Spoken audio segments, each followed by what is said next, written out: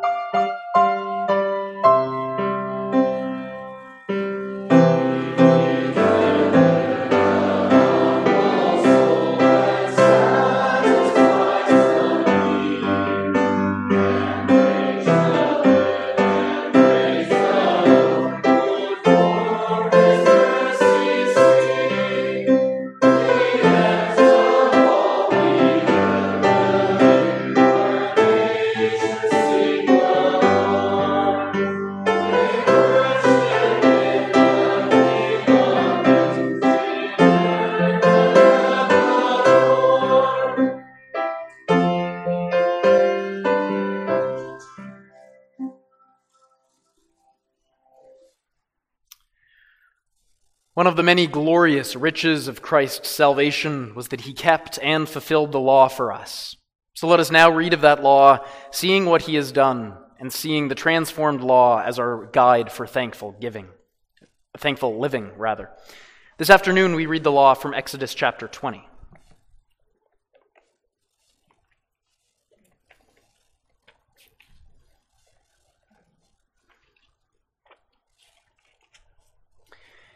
And God spoke all these words, saying, I am the Lord your God who brought you out of the land of Egypt, out of the house of slavery. You shall have no other gods before me. You shall not make for yourself a carved image or any likeness of anything that is in heaven above, or that is in the earth beneath, or that is in the water under the earth.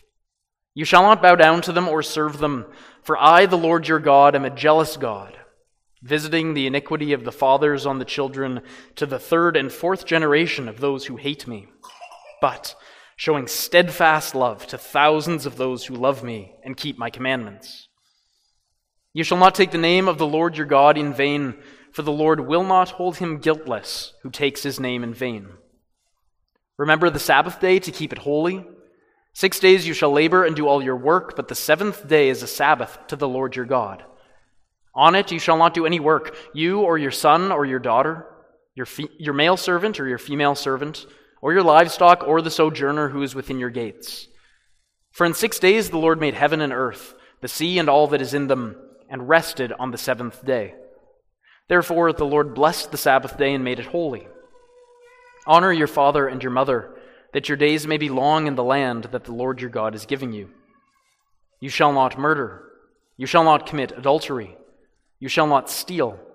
You shall not bear false witness against your neighbor.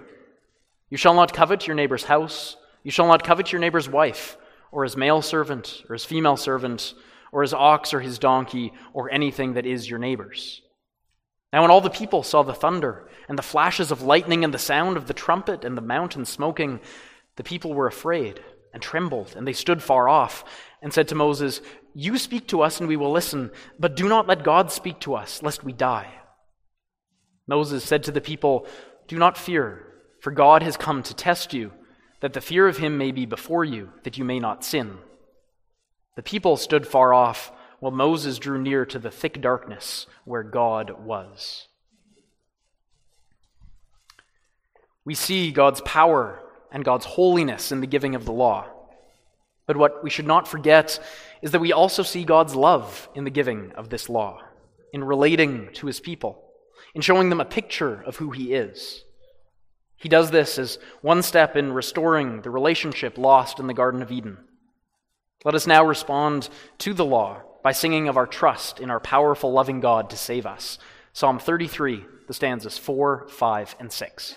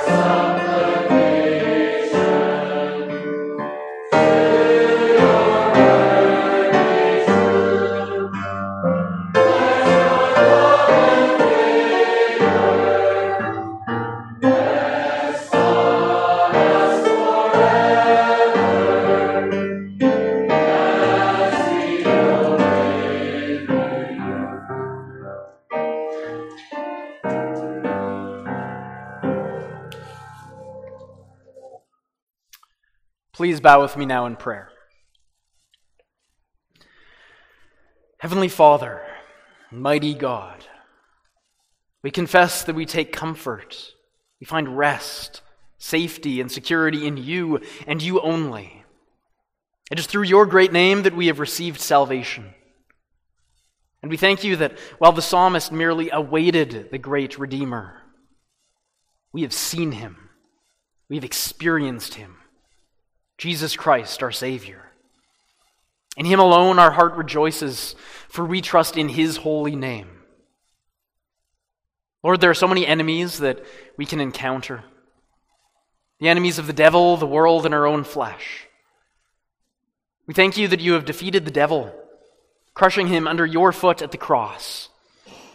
We thank you for the promise that the defeated devil will become the destroyed devil one day. We ask that you would bring about that day soon. I pray also for victory over the world. There are so many times when we could despair, looking out at an increasingly godless world where we are mocked and mistreated for our faith, where young men and young women are confused and manipulated into horrible decisions. Lord, we look out at this world and we can despair, but we know that you are in control and that you will win the day. That we, your church, will be vindicated and you, our God, will be glorified. That all those who raise themselves up against your church will either be converted and welcomed into the church or will be defeated. I pray for victory also over our own sinful flesh. Lord, as we heard your law, we heard a list of our sins before you. We heard of our failures this past week. But we thank you that we also heard of what our Savior forgave us for, what our Savior fulfilled for us. I pray that you would give us strength to fight these battles well, to be destroying sin that it might not be destroying us. Bless us this special day, we pray, this special service as we hear your word preached and as a new preacher of that word is ordained. Bless us and keep us, we pray. In the name of Christ, our Savior and Chief Shepherd. Amen. Now, contrary to what will appear on the screen, I'm sure, and what is in your liturgy sheets, we will not be reading from John chapter 17, but instead Ephesians 3. So I'm not sure if that can be brought up on the screen last minute, or hopefully you have Bibles close by. So what we're going to do is we're going to, instead of looking at another passage of Scripture and how it relates, we're just going to look at our text in context. I had great ideas for how I was going to draw the connections, and then I realized that Ephesians 3 is so rich as it is by itself. Also, that we are splitting it up into two parts already, and I didn't want to take anything away from the context here. So, we will read together the first 13 verses of Ephesians 3 as our reading.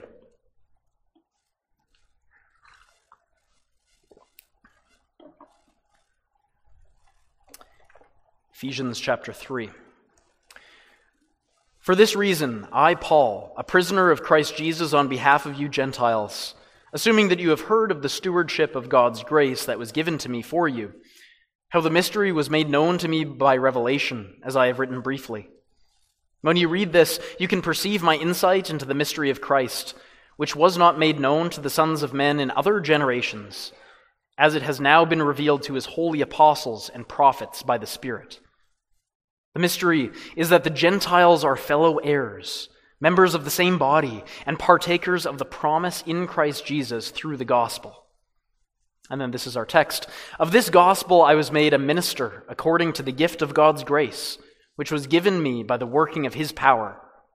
To me, though I am the very least of all the saints, this grace was given to preach to the Gentiles the unsearchable riches of Christ, and to bring to light for everyone what is the plan of the mystery hidden for ages in God who created all things, so that through the church the manifold wisdom of God might now be made known to the rulers and authorities in the heavenly places. This was according to the eternal purpose that he has realized in Christ Jesus our Lord, in whom we have boldness and access with confidence through our faith in him. So I ask you not to lose heart over what I am suffering for you, which is your glory. In response to this amazing description of God's salvation for all people, that mystery, gathering the Gentiles into his church, let's sing now from the Old Testament, a prophecy that already hundreds of years before Christ predicted exactly this, the calling in of the Gentiles from the nations. Let's sing Psalm 87, the stanzas 1, 2, and 5.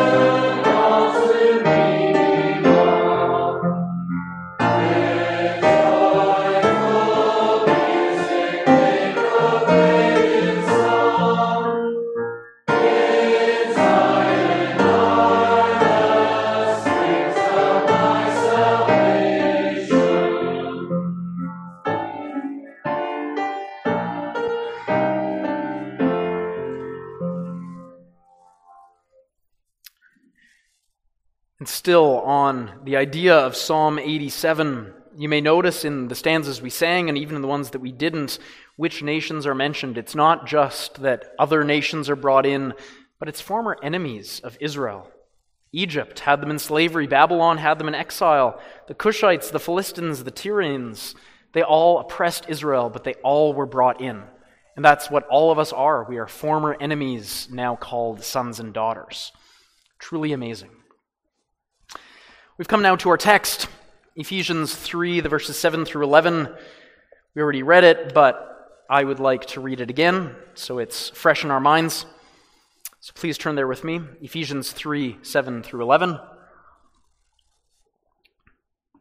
Now this is a text chosen for me by Tim after I asked him to do so for his ordination, and I'm so glad that he chose this one.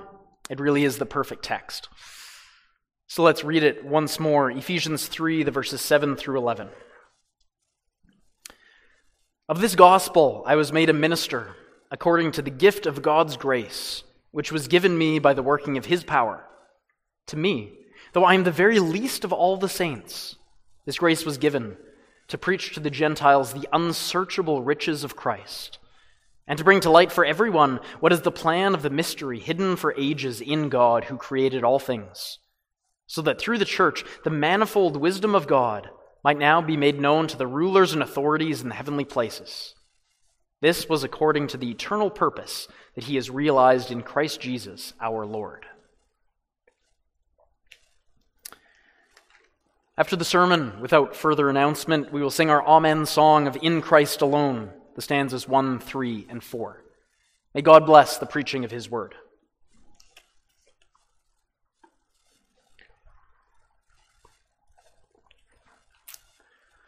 Beloved congregation of Jesus Christ, This past week, I experienced one of the many joys of being a pastor, a birthday visit with an elderly sister in the congregation. And at that visit, something that she said really stuck out at me, and it stuck with me too. As she poured the coffee in her living room, I wanted to be sure that I remembered which birthday she was celebrating. And so I said, "And it's 86 this year, right?" She turns to me, and with a twinkle that she always has in her eye, she says, "Never you mind 86. God is good every day." Never you mind 86. I love it. We all define ourselves in so many different ways. By our age, where we live, our career, how much money we make, how big our house is, how many children or grandchildren we have. And all of these things, they do have their importance, everything in its place. But how can we learn the same lesson and come to the same conclusion as our sister in Cloverdale? Never you mind 86. God is good every day. How can we learn to have this proper view of ourselves? Because it's only then, knowing what is irrelevant about us, what is of the highest importance, and everything in between, that we can live a properly balanced and pleasing Christian life to God. And so this afternoon, this is the challenge that comes to us. Though this is an ordination sermon for Tim, I'm not only preaching to Tim. What is the most important thing to us? Even Tim, who today is receiving one of the highest honors and heaviest responsibilities a Christian can ever receive, that of being a pastor. Tim, you need to know that as of a half hour, 45 minutes from now, being a pastor is not the most important thing about you. It's not irrelevant. It's very important as the holy calling that you've received from God, but the most important thing about each one of us is that we're loved by God. The most important thing about each and every one of us is that we are His children. Never you mind 86. God has chosen you. God loves you. God saved you, and you are His. And so with our minds beginning to be focused on what truly matters the most, I bring you this challenge, this instruction from the Apostle Paul. Be an Ephesians 3 church with an Ephesians 3 pastor. We do that by having the humility of Paul, by marveling over the greatness of God, and recognizing the purpose of the church. Be an Ephesians 3 church with an Ephesians 3 pastor, have the humility of Paul. It's a strange theme. I'll acknowledge that. It's a unique theme. It could really apply to any number of chapters in the Bible. But with my extensive years in the ministry, it's a joke, it's only coming up on 3 years, I know that Ephesians 3 is something that is vitally important for every minister to hear. Vitally important for every congregation to hear. Starting today and for the rest of your life, Tim, you will be an ordained man. A man worthy of double honor. A man whose words carry serious weight to them. Even when you're not preaching, though especially when you are. And because of this, pride is lurking. Pride is lurking behind every corner. Pride is lurking when you preach a dynamite sermon. Pride is lurking when you have success in various evangelism programs. Pride is lurking with every handshake you receive, every time you hear the words, "Good sermon, Pastor." Pride is right there. And congregation, Ephesians 3 is not just for pastors. Pride lurks in all of our hearts. We have to learn to say, "Never you mind," to more things than just about our age. If someone goes on and on about how talented, how successful, how lovely a person you are, learn to say, "Never you mind." Because pride is lurking right around the corner. Pride is something natural, but humility is not. Pride lurks around every corner. Humility is only found through much effort. And the Apostle Paul, he was a man who knew humility. We see this in the first few verses of our text. "Of this gospel I was made a minister according to the gift of God's grace, which was given me by the working of His power. To me, though I am the very least of all the saints, this grace was given to preach to the Gentiles." Let's examine both of those humble statements. I was made a minister according to the gift of God's grace. It's the first humble statement. Paul realized that he was not chosen because of his holiness. After all, he described his former life as one of blasphemy, persecution, and insolence. Paul was not chosen because of his intellect. Paul was not chosen because of anything in him, but rather he was chosen because of God's grace, because of God's love. If this does not humble you, then nothing will. That you're chosen and your choosing has nothing to do with you. He says, to me, though I am the very least of all the saints, this grace was given to preach to the Gentiles the unsearchable riches of Christ. So why is Paul the very least? Well, 1 Corinthians 15, there he says, "For I am the least of the apostles, unworthy to be called an apostle, because I persecuted the church of God." The Apostle Paul, he wasn't always this tower of godly strength that we see. The Apostle Paul used to be a totally different person. He went by a different name, he had different priorities, he had a different heart. So let's briefly look at who Paul was before God got a hold of his life. The Apostle Paul, he used to go by the name Saul, undoubtedly named after the first king of Israel. It was a name that he lived up to. A heart filled with pride, filled with malice, even filled with murder. Saul believed in God generally, but he didn't believe in God as his father. God was more of his boss, and an absent-minded boss at that. Clearly, God wanted all of those heretical Christians killed. He just hadn't gotten around to telling anybody to do it yet. So Saul decided to take matters into his own hands. He decided that he would live up to his name, the asked-for one. You've heard of the arrogant, ridiculous men who think they're God's gift to women. Well, Saul thought he was God's gift to Judaism. He would be the champion. He would be the hero. And he had a one-track mind: stop the Christians. Saul went to Damascus in hope of finding more Christians to imprison, torture, and kill. We must realize that this was no small trip. 330 kilometers, approximately the distance of Sardis to Vernon. Saul had been marching with one purpose in his mind: kill all Christians. Day after day, step by step, in the heat and the dust of the road, propelled by one thought: all Christians must die. This cult must be stopped. This was Paul before God got a hold of him. You can read the story of Saul's conversion in Acts 9. I encourage you to do so maybe this afternoon between services. Read about the story of the power of Jesus Christ. The story of a monster, because that's who Saul was, who encountered the miracle of grace. Even though he had been chosen since before the foundation of the world to be God's apostle, before that light flashed around him, Saul had been a tool in the hands of Satan. And so what our Savior did on that road was to wrench his vessel away from the hands of his archenemy. And so Saul, God's gift to Judaism, became the Apostle Paul. Apostle, one who is sent out. And Paul, what does his name mean? One who is small. You can see that there's one description of Paul that sort of made its way through history. Apparently he was a very short man, among other things.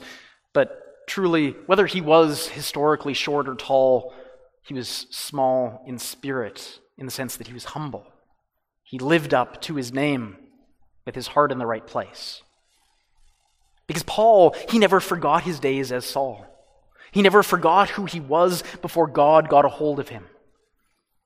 The Apostle Paul, he was a man fully informed by his past, but never controlled by it. That's what we all have to do. Informed by our past, never controlled by it. Because notice what he does with his learned humility. Notice what he does not say here, what he does not say in any of his letters. He never doubts that he is a saint. He doesn't doubt that he is called. It's humility to think little of yourself, but it's blasphemy to make little of God. When you think about your past, and if you're controlled by it, and you say, because of that, God can't use me, you have to rethink that. Because do you really think that anything you could do could be that powerful? Do you really think that you could ever out-sin God's grace? Is sin that powerful? No. Indeed, God, His grace, His love, each and every one of His perfections is something to marvel over. So make little of yourself, but make much of God. This is the calling, first of all, to the minister. Tim, in your preaching, in your teaching, in your visiting, make much of God, and teach your congregation to do the same. That's our second point. Make much of God. Now, this is a popular Christian phrase in the broad evangelical church, but can we use it? There's something that might sound a bit off about it. Isn't making much of God another way of saying that we should inflate God, that we should present Him as greater than He is? Well, no, not at all. And it doesn't mean that for two reasons. First of all, to make much of God, it doesn't mean that at all. To make much of God is another way of saying that we should magnify God. To make much of God is to take the words of Psalm 34 on our lips. Oh, magnify the Lord with me. Let us exalt His name together. Again, we see this in Psalm 69. I will praise the name of God with a song. I will magnify Him with thanksgiving. So to make much of God, to magnify Him, it simply means to praise Him as He is. Because this is something that we must do. Because just like our natural inclination in our first point of pride, our natural inclination is to minimize God. Our natural inclination is to make little of God. Oh God, He doesn't care about that. Oh God, He doesn't know about that. Oh God, He's not really like that. Our natural inclination is to put God in our little box and claim to have fully understood Him. But this is impossible. For all of our doctrine, our three forms of unity, as true and wonderful and comforting and beautiful as they are, and in no way do I want to minimize them, but do you really think that they fully bring out all of the riches found in Scripture? They don't. They're a summary. And for all that Scripture is, divinely inspired, authoritative, a living, breathing document, the very Word of God, with something new for us to learn every time we read it, do you think Scripture fully explains all of who God is? No, it's just what God has chosen to reveal to us right now. One of the great joys in heaven, one of the great joys of life without end in the presence of God will be spent learning more and more and more about Him forever. Having our minds and hearts filled to overflowing and then expanding and filled to overflowing again forever. That leads us to the second reason that it's good for us to make much of God. Do you really think that we ever could exaggerate or inflate God in any possible way? How could we ever exaggerate a love that bankrupted heaven? A love that split history in two. A love where the Son of God emptied Himself of all of His divine glory and became a servant who suffered and died. How can you exaggerate a story like that? How could we ever exaggerate a holiness that is so complete, that is so absolute, that even the seraphim, these burning holy creatures themselves, cover their faces and their feet while they worship? No, congregation. No, Tim, of all the concerns we may have as Christians, all the concerns we may have as ministers to get it right, the one mistake that you will never make, the one mistake you never can make, is overstating the majesty and the glory of God. That's just not possible. And Paul, having been amazed and awestruck that he was chosen to be an apostle, a sent out one, is even more amazed at the content of the message that he's told to preach. Verse 8, to me, though I am the very least of all the saints, this grace was given to preach to the Gentiles the unsearchable riches of Christ. The unsearchable riches of Christ. Just what are these unsearchable riches? Well, it is in some ways a fool's errand to try to search out the unsearchable riches. But this afternoon, we'll at least try to make a little ground here. The unsearchable riches of Christ. These are riches that not only belong to Christ, but they are riches about Christ. These riches, conveniently, all start with the letter P. Easy to remember. These are the riches of his person, riches of his propitiation, and finally the riches of his purpose. First of all, the riches of his person. I'll have to go through these very quickly. All of these riches, recognizing that in 1,000,000 years of preaching, these riches could not fully be sought out. Again, one of the joys of heaven will be searching out these unsearchable riches. And so, Tim, when you preach the holy word of God, bring out the person of Christ. Congregation, when you hear the holy word of God, listen for the preaching on the person of Christ. Just who is this Savior of ours? Well, he is the first promise to the newly sinful humanity. He's the one who would crush the head of the serpent. He is the only hope for all those who find themselves caught up in sin. The God-man, Jesus Christ, is the breaker of chains. He's the one who's been tempted as we are, yet without sin, understanding our misery and being able to save us from it. He's the final Adam. He's the one who got it right. The one who, when he was in a garden, when he was tempted to the point of despair with the weight of the wrath of God bringing him to his knees, fear of agony of being rejected by his heavenly Father, bringing sweat like great drops of blood to his brow, he did not give in. He willingly accepted the cup that was given to him. He's fully God and fully man, fully divine, with all the glory and honor due his name. Fully divine, yet he emptied himself of all of that glory and honor and took on the form of a servant, humbling himself to death, even death on a cross. By the power of his divine nature, he bore in his human nature the wrath of God which we all deserved. This is his glorious person, the unsearchable riches of the Son of God, our Savior. And then how did he save us? Well, that's through what was known as propitiation. It's a hard word. It's a rare word. You might want to write it down. Most Bible translations now, they've gone away from it. But it's a good word, and we're going to stick with it this afternoon, and I promise you it's worth it. This is a word that Paul uses in Romans 3. He says, "All have sinned and fall short of the glory of God and are justified by his grace as a gift through the redemption that is in Christ Jesus, whom God put forward as a propitiation by his blood." And this word, it's rarely used in the New Testament, but it has a long Old Testament history. It's connected with the word for mercy seat. In the Greek version of the Old Testament, the same word is used for mercy seat. And you may be thinking, okay, so what? Why is this important? Why is he saying mercy seat with such awe and wonder in his voice? Well, let me tell you.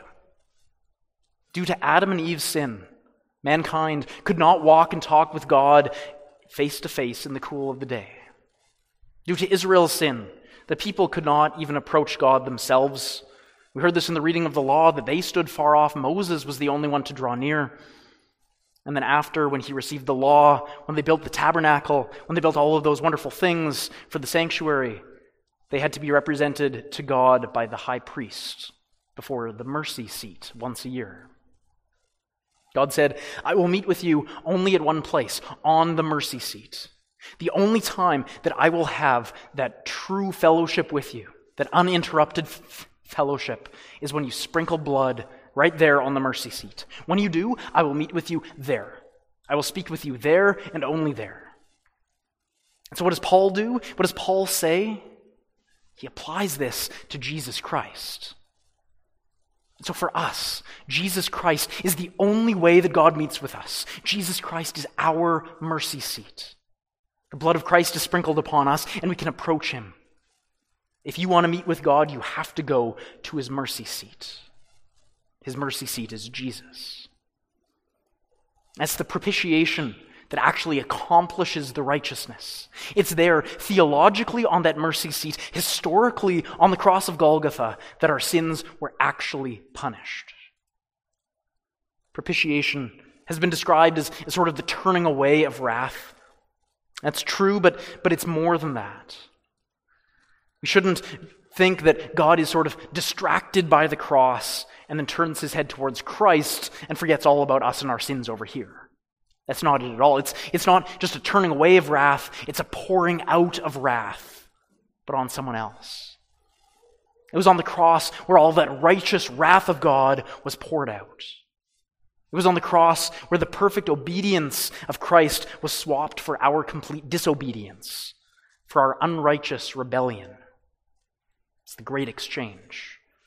Christ drinks the cup dry, and we don't have to drink it at all. Instead, we get a cup of blessing. And so, Tim, each and every sermon, bring out the glories of the propitiation of Christ. Knowing you as I do, you probably won't use that specific word, and that's fine. But never leave the pulpit without declaring that the wrath of God has been poured out on someone else, on Jesus Christ. These such great riches. And then finally, on the basis of what happened on that cross, we can see the purpose of Christ. Because of the cross, we are declared righteous. Because of the cross, we can breathe the free air again. We have been released from bondage to the devil. How great is our God to accomplish the salvation for us. How great is our God to offer us all of this, to bring us from death into life. And why? Well, he did this so that he can welcome us into his family. What he did was he took enemies, rabid and frothing at the mouth due to the infection of sin, and then responded in love to look on us in our sin, in our misery, and say, this will not stand. Not only will I conquer the sin, not only will I defeat the sinner, but I will be more than a conqueror. I will turn my enemy into my friend. I will turn the sinner into my son and welcome him into my family. The purpose of Christ is reconciliation. These riches of Christ, these unfathomable riches. His person is the God-man, the Messiah. His propitiation, receiving the wrath of God. And his purpose, welcoming us into his family, offering reconciliation and true peace. These are riches that we can see clearly, but only see a tiny fraction of. God has a purpose for each of us, and God has a purpose for all of us together. There's also a glorious purpose for the church. That's our final point.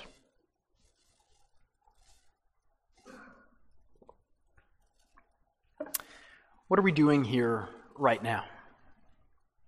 What are you doing right now, and what will you do in an hour, in a day, or on a Thursday night? But what we do, it has everything to do with who we are. And so who are we? We are the church. And so when we come here, it's not gathering for a speech. It's not gathering for a book club. It's not gathering to be a support group. But rather we're gathering together as the church. And when we go home and go out into the world, we still are the church. It's an honor like no other. And our task, our purpose, our calling is twofold.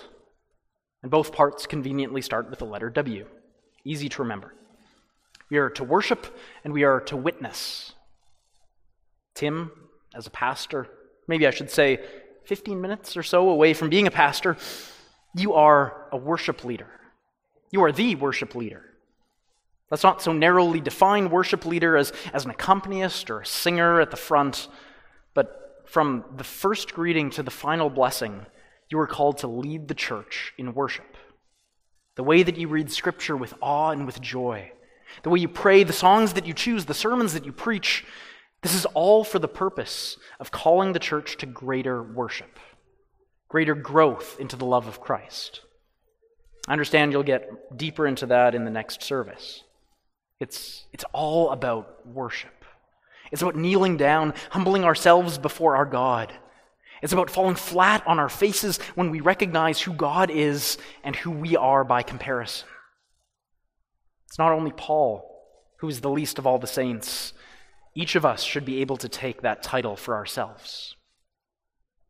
And that worship, it's meant to be a witness. This is God's purpose for the church. This is what Paul goes on to say in the text. Verse 9, and to bring to light for everyone what is the plan of the mystery hidden for ages in God who created all things, so that through the church the manifold wisdom of God might now be made known to the rulers and authorities in the heavenly places.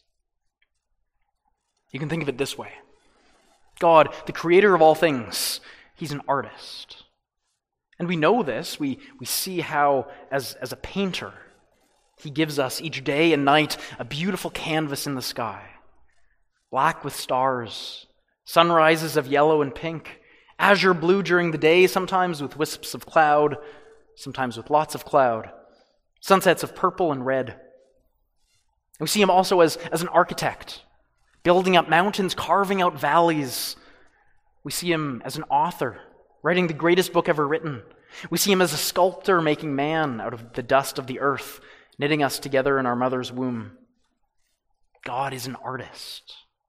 And his greatest masterpiece, above the grandeur of the mountain, above the beauty of the sky, is the church. We individually also, but much more, we together are the masterpiece of God. The work of art that he's been creating ever since the beginning of the world, and he will continue to paint until the end. God is the master artist. We, as the church, are the painting. Well, what's the message of the masterpiece? And then who is the audience of the masterpiece? That's a twofold message and twofold audience. The message is reconciliation. That beautiful word again, that beautiful truth. But you just said that it was a twofold message. Well, yes, because there are two reconciliations that are taking place. This is the grand message of Ephesians. Reconciliation between Jew and Gentile, and then reconciliation between us and God. We could say it's that horizontal reconciliation and that vertical reconciliation. I heard it at the beginning of Ephesians 3, but it's clearer in Ephesians 2. Ephesians 2, verse 11 through 16, it shows us this wonderful twofold reconciliation. This is what it says, therefore remember that at one time you Gentiles in the flesh, called the uncircumcision by what is called the circumcision, which is made in the flesh by hands. Remember that you were at that time separated from Christ, alienated from the commonwealth of Israel and strangers to the covenants of promise, having no hope and without God in the world. But now in Christ Jesus, you who were once far off have been brought near by the blood of Christ. For he himself is our peace, who made us both one, and has broken down in his flesh the dividing wall of hostility, by abolishing the law of commandments expressed in ordinances, that he might create in himself one new man in the place of the two, so making peace. He has made us both one, Jews and Gentiles. These are the two. And what's the one? The one is the church. He's made us both one. One new man in the place of two, so making peace. Peace between these two groups of people who absolutely hated each other. You can't imagine the hatred that they had. Greeks called the Jews barbarians, thinking that any language other than Greek was just nonsense, sounding to them like bar. Barbarians. That's the name. That's where it comes from. The people who just spoke like bar. Useless. And the Jews, they weren't any better. They were in fact far worse. The Jews said that the reason God created Gentiles was to stoke the fires of hell, to make it hotter for the Jewish sinners. He created Gentiles as firewood for eternal fire. Wow. But then in the church, these two groups of people with nothing but hatred between them, they're made one. In the church, they belong together and they love each other. And that second reconciliation, verse 16, and might reconcile us both to God in one body through the cross, thereby killing the hostility. Jews and Gentiles are now together, but it's all for nothing if then together they wind up in hell. So God put them together and then he saved them. Jesus Christ suffered and died on the cross for his church, to save her, to love her, to welcome her in. That's the purpose.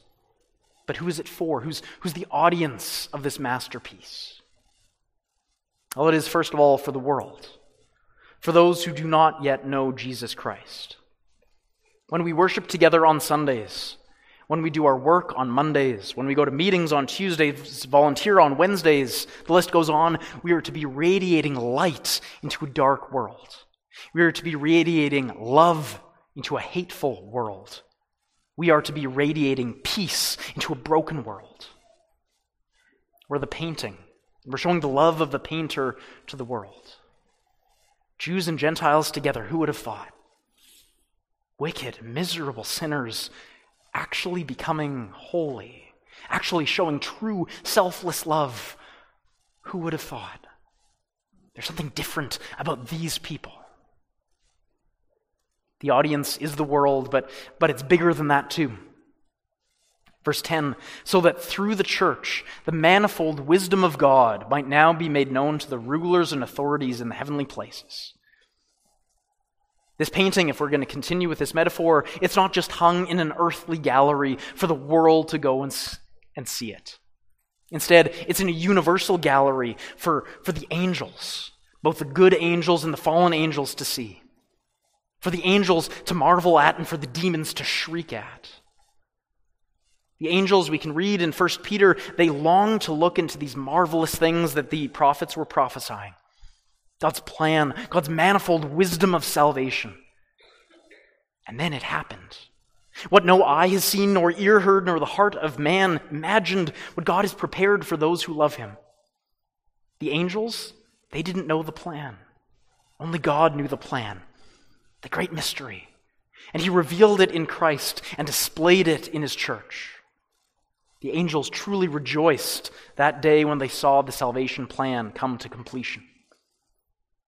And then the demons, the one who Paul calls the authorities and rulers in the heavenly places, those who rejoiced at the fall, their arch enemy God, snatching victory from the jaws of defeat, just when they thought that they had won, when the promised Messiah that Satan had been trying to get rid of since the beginning was betrayed into the hands of sinful men, when the promised Messiah was accused and condemned by an earthly judge, when he was mocked and beaten, when he breathed his last, and just when Satan thought that he had won, it was exactly then, in that very moment, that he lost. The wails and the screams that must have erupted from hell at that moment, when Satan's final defeat and God's final victory were made clear to all, when that painting was finally unveiled. There were no dry eyes in the audience. Tears of humiliation and rage on the faces of some, and tears of joy on the faces of others.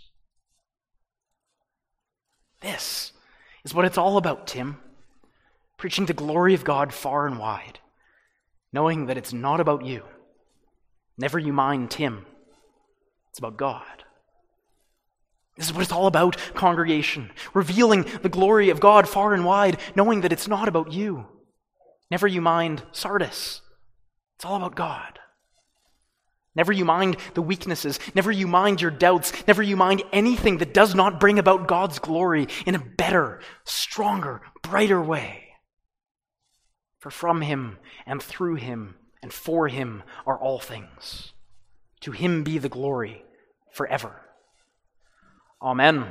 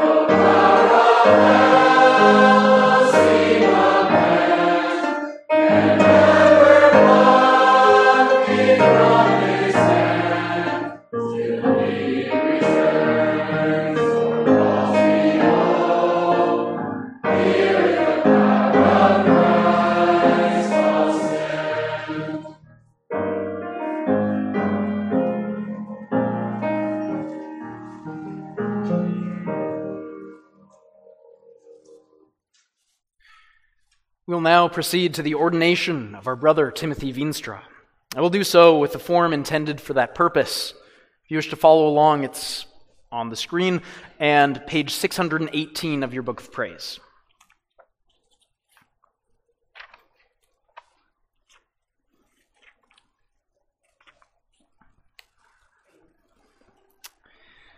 The consistory has now twice published the name of our brother Timothy Veenstra, to learn if anyone had objections against his ordination to the ministry of the Word. Since no one has brought forward anything lawful against his doctrine and life, we will now, in the name of the Lord, proceed to his ordination. Let us first hear what Holy Scripture teaches about the office of ministers of the Word. The exalted Christ gathers his church through his Word and Spirit, and in his grace uses the ministry of man. The Apostle Paul indicates this when he says, "And he gave the apostles, the prophets, the evangelists, the shepherds and teachers to equip the saints for the work of ministry, for building up the body of Christ. As the chief shepherd who unceasingly cares for his flock, he appoints shepherds to take heed to the flock in his name. They are to take care of the sheep of Christ by means of the proclamation of the word, by the administration of the sacraments, and by prayers and pastoral supervision. In this way, the flock is tended and led in the right paths." In the early Christian church, this task was fulfilled by the apostles. They, in turn, under the guidance of the Holy Spirit, appointed elders in every church. According to 1 Timothy 5, verse 17, there were elders who ruled the congregation. Some of them were also called to labor in preaching and teaching. The latter are now called ministers of the word. They have received the ministry of reconciliation, of which Paul speaks, saying, "All this is from God, who through Christ reconciled us to himself and gave us the ministry of reconciliation." That is, in Christ, God was reconciling the world to himself, not counting their trespasses against them, and entrusting us the message of reconciliation. Therefore, we are ambassadors for Christ, God making his appeal through us. We implore you on behalf of Christ, be reconciled to God. The task of the minister of the word can be described as follows. First, he must declare the whole counsel of God to his congregation, proclaiming the word according to the command of the Apostle Paul. "I charge you in the presence of God and of Christ Jesus, who is to judge the living and the dead, and by his appearing and his kingdom preach the word. Be ready in season and out of season. Reprove, rebuke, and exhort with complete patience and teaching." After the example of the apostle, he is to perform this duty in public and from house to house. He shall expose all errors and heresies as unfruitful works of darkness, and exhort the membership to walk as children of the light. He shall teach the word of God to the youth of the church and to others whom God calls, for the Holy Scriptures are able to instruct them for salvation through faith in Jesus Christ. It is also his duty to visit members of the congregation and to comfort the sick and the sorrowing. Thus comforting and admonishing, he shall call the whole congregation to the redemption which is in Christ Jesus. Second, he is to administer the sacraments, because Christ has joined this administration to the preaching of the gospel. It is therefore the duty of the minister of the word to administer holy baptism according to the command of Christ. "Go therefore and make disciples of all nations, baptizing them in the name of the Father and of the Son and of the Holy Spirit." He is also to administer the Holy Supper as instituted by Christ when he said, "Do this in remembrance of me." Third, it is his duty as pastor and teacher of the congregation to call upon the name of the Lord in public worship with supplications, prayers, intercessions, and thanksgivings. Fourth, it is the duty of the minister of the word, with the elders as stewards of the house of God, to see to it that in the congregation all things are done in peace and good order. Together they shall supervise the doctrine and life of the membership. As the Apostle Peter said, shepherd the flock of God, not domineering over those in your charge, but being examples to the flock. In doing so, they are to shut and open the kingdom of God by Christian discipline, according to the charge given them by Christ. From all this we see what glorious work the ministers of the word may perform. When the chief shepherd is manifested, they as faithful servants will obtain the unfading crown of glory.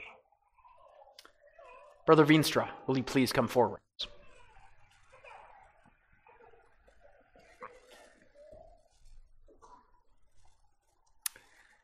Beloved Brother Tim Veenstra, you are now about to enter upon your office. We ask you to answer the following questions before God and His holy church. First, do you feel in your heart that God Himself, through His congregation, has called you to this holy ministry? Second, do you believe the Old and the New Testament to be the only Word of God and the complete doctrine of salvation? Do you reject all doctrines conflicting with it?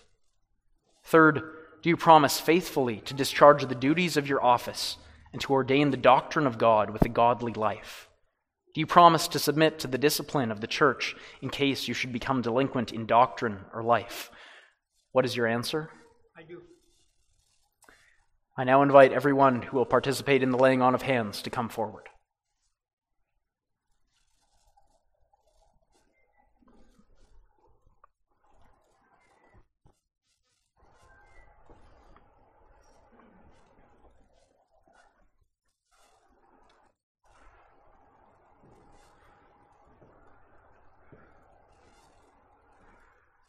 And because of your height, we're going to ask you to kneel.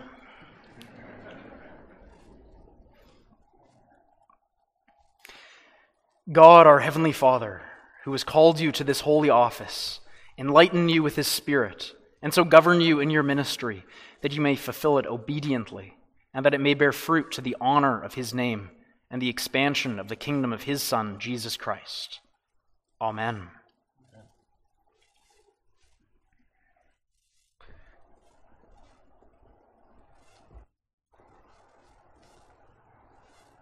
Oh, you need to be charged still. This is a good charge, not in a court of law.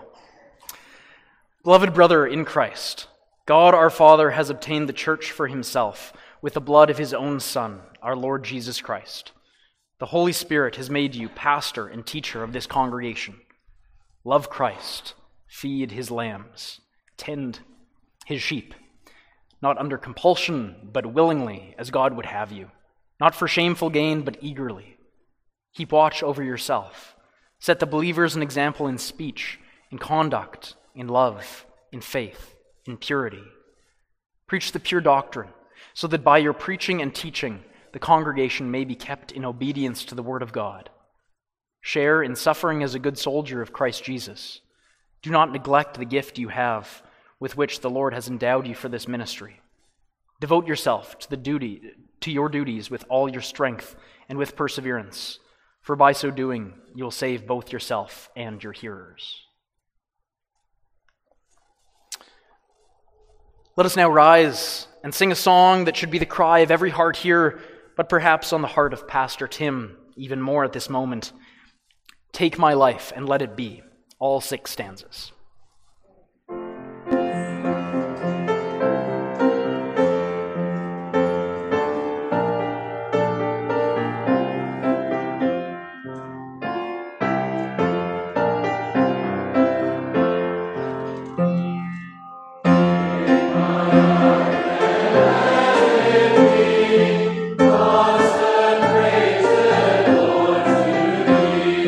Take my home and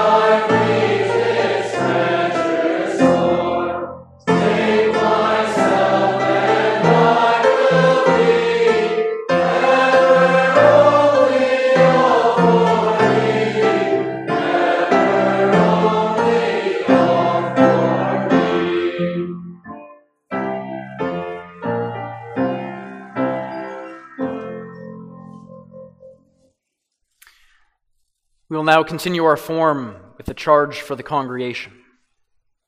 Beloved brothers and sisters, the Lord has granted you this servant. Receive him with all joy. How beautiful upon the mountains are the feet of him who brings good news. Take heed to receive the word of God, which you shall hear from him, and accept his words spoken according to the Holy Scriptures, not as the word of men, but as what it really is, the word of God. Obey your leaders and submit to them, for they are keeping watch over your souls, as those who will have to give an account. Let them do this with joy and not with groaning, for that would be of no advantage to you. If you thus receive this servant from the Lord, the peace of God will come upon you, and you will inherit eternal life through Christ. Since we of ourselves are not capable of all this, we will call upon the Almighty God. Merciful Father, it pleases you to gather to yourself out of the whole human race a church chosen to life eternal. We thank you that you gather this church by the ministry of men, and that you give this minister of the word to this congregation. We pray that by your Spirit you will equip him for the ministry to which you have called him. Enlighten his mind that he may understand the Scriptures, and open his mouth that he may proclaim the mysteries of the gospel with boldness. Grant him wisdom and faithfulness to guide the flock in the right path, and to keep them in Christian peace, that by his ministry and under his good leadership, your church may be preserved and increased. Encourage and comfort him by your Spirit, so that he may remain steadfast in troubles and temptations during his ministry, and finally, with all your faithful servants, may enter into the joy of his Lord. Grant that those entrusted to his pastoral care may acknowledge this servant as sent by you. Give that they may receive the instruction and admonition of Christ, which the shepherd shall bring to them, and that they may joyfully submit to his direction.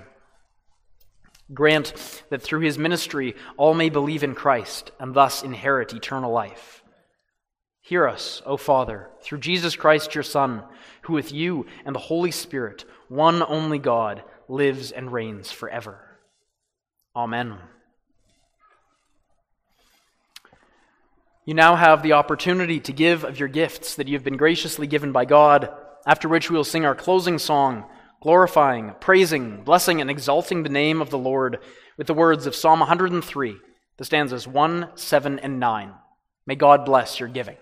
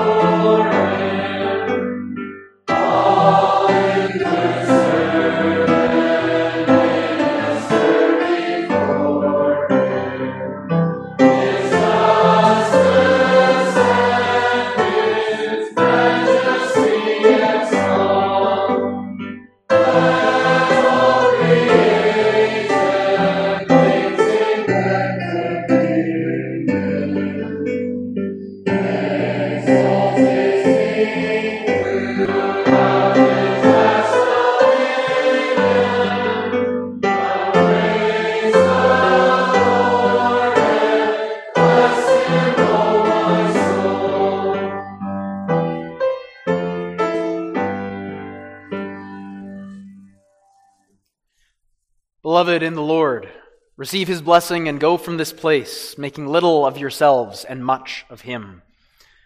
The Lord bless you and keep you. The Lord make his face to shine upon you and be gracious to you.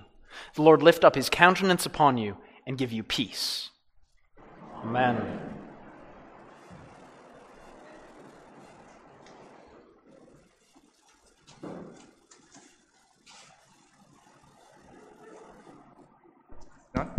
Yep. Hello.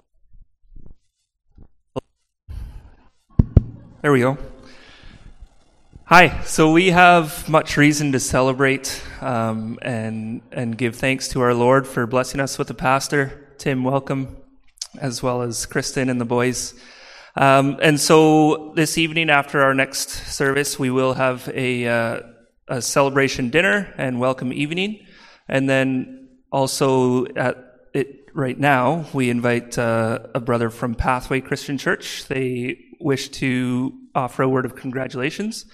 So Fritz Duma is here to pass that on, I believe. There he is. Come on up.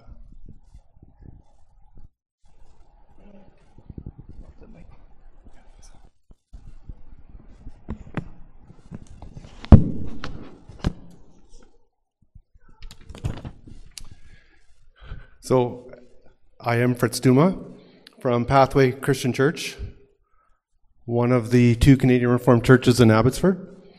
On behalf of Pathway Church, I want to congratulate Reverend Veenstra on your installation as Minister of the Word here in Sardis Canadian Reformed Church. I'd like to read a little piece of the Canons of Dort from the first chapter. The third article. The first article is all mankind condemnable before God. The second one is the sending of the Son of God.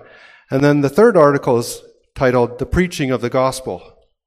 So that men may be brought to faith, God merciful sends heralds of this most joyous message to whom he will and when he wills. By their ministry, men are called to repentance and to faith in Christ crucified. And then there's this passage from Romans 10, verses 14 through 15. For how will they call on him whom they have not believed? And how are they to believe in him who they have never heard? And how are they to hear without someone preaching? And how are they to preach unless they are sent? May God grant you the Holy Spirit as you enter into your ministry and preach the gospel, that good news of Christ and his finished work, the message of Christ's death for our sin, but also his perfect life, because we are, after all, saved by good works, just not our own good works. Maybe I should repeat that in case you think I'm a heretic. After all, saved by good works, just not our own good works. And may your preaching of the gospel lead this congregation to respond with a life of service to God, this church, and your community. Thank you.